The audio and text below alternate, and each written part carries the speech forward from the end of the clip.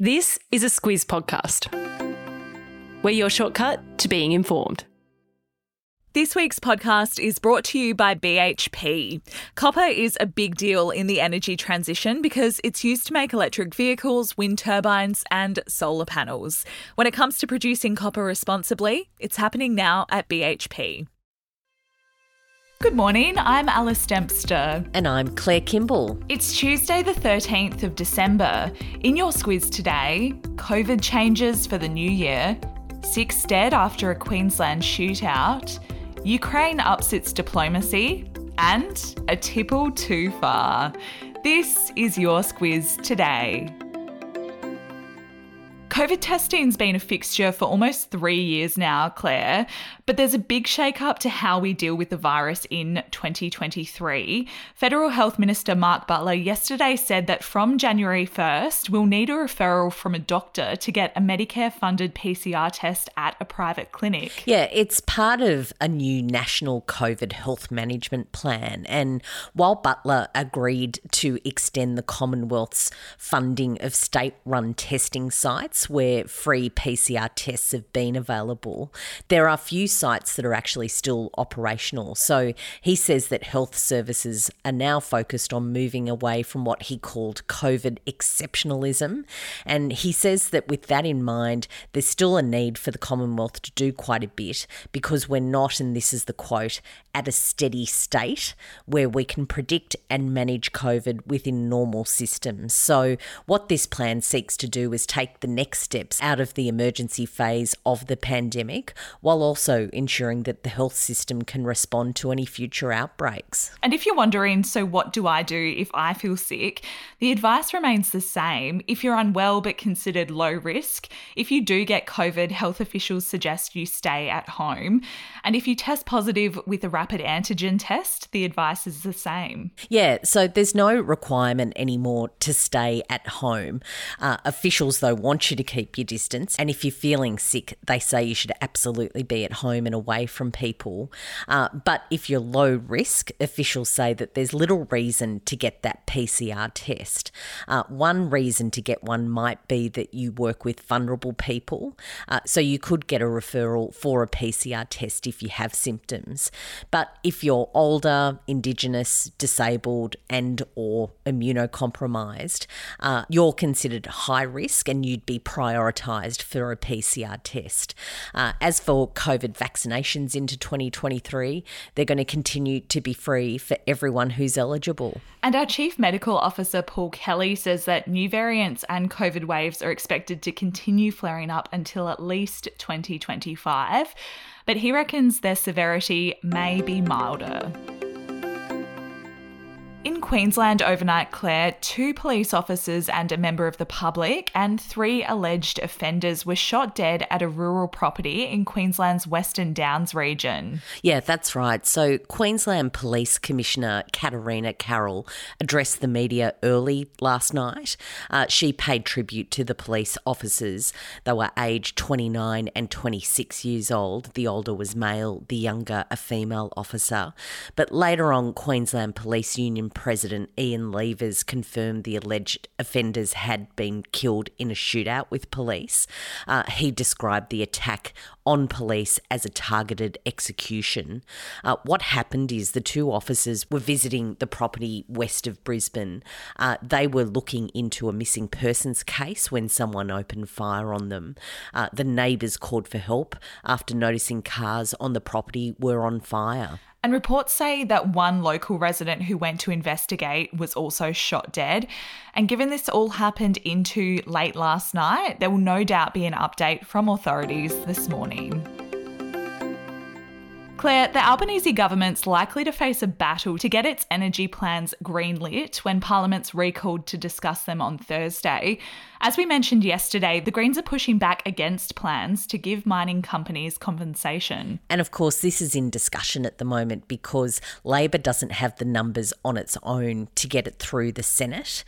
What they need to do is to either get support from the coalition, and certainly Peter Dutton, the leader, doesn't sound like he's that supportive at the moment. side, or the Greens and a few of the independents on side. So the Greens are saying at the moment, if there is going to be any sort of payments or some sort of compensation to the coal and gas companies because the price is going to be capped of those commodities, then he won't support the legislation, and that really does throw a bit of a spanner in the works.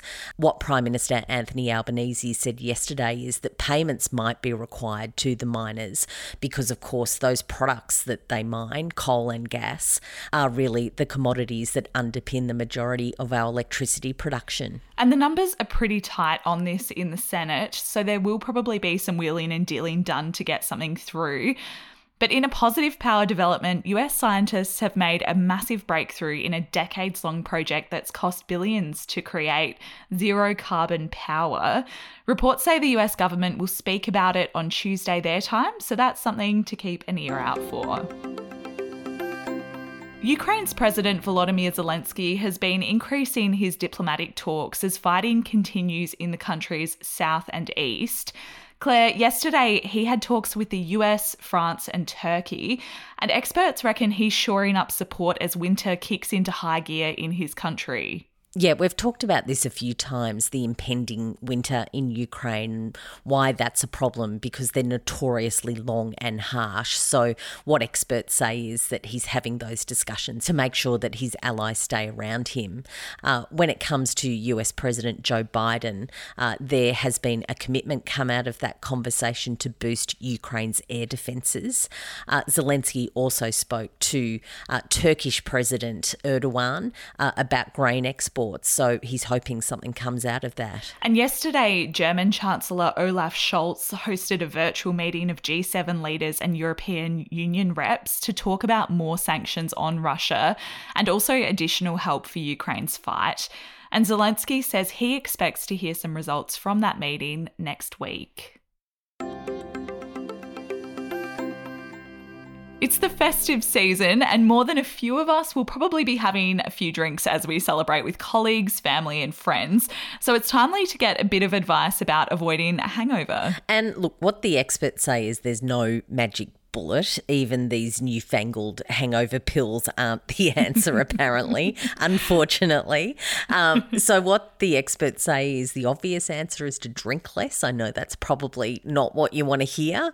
But if you do want to indulge, apparently diluting your drinks with ice or mixes like soda water, also those soft drinks, is the way to go. And also to avoid those dark coloured drinks like red wine and whiskey, because apparently they contain more of the hangover-inducing molecules. They're called congeners, and apparently they really do the damage more so than what you find in clear alcoholic drinks. As an egg hater, Claire, I know you've left off another important piece of advice. Apparently eating eggs is a really good remedy too, as they contain properties that slow the metabolism of alcohol. Look, I really don't like eggs. I wish I did like eggs, but I don't really get hangovers. So it's a piece of advice I can blissfully ignore, luckily. Lucky for you, but I'll be taking mine as an egg and bacon roll, I reckon. Yeah, that's a plan. And before we go, we wanted to shout out our new Christmas email referral drive. It'll be running all week and entries close on Friday at midnight. Yeah, so you have to be signed up to the Squiz Today newsletter to get your unique referral link. And when you refer a friend or one of your people, your colleagues, your barista, whoever it is that you think might like our newsletter, you'll go into the draw, as they will, for a chance to win a $1,000 FPOS gift card. So it's quite a good thing to enter. And the more people that you refer who sign up to the newsletter, the more entries you'll get in the draw. And the gift of Squiz this Christmas sounds like a good idea to me, Claire. Absolutely. And that's it for us today. Thanks as always for listening. We'll be back with you tomorrow.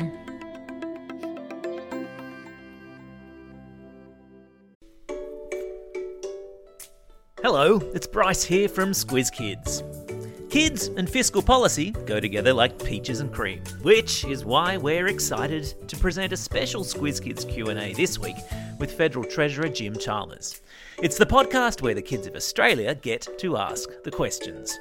Tune in to Squiz Kids today to find out how the notorious BIG has helped shape next week's budget, why the Treasurer considers himself more of a three-pointer than a slam dunker, and why his toenails will be painted with glitter nail polish next Tuesday when he stands in Parliament to hand down the budget.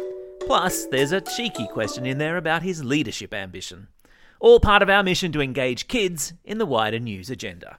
Check it out in the Squiz Kids podcast feed or via squizkids.com.au.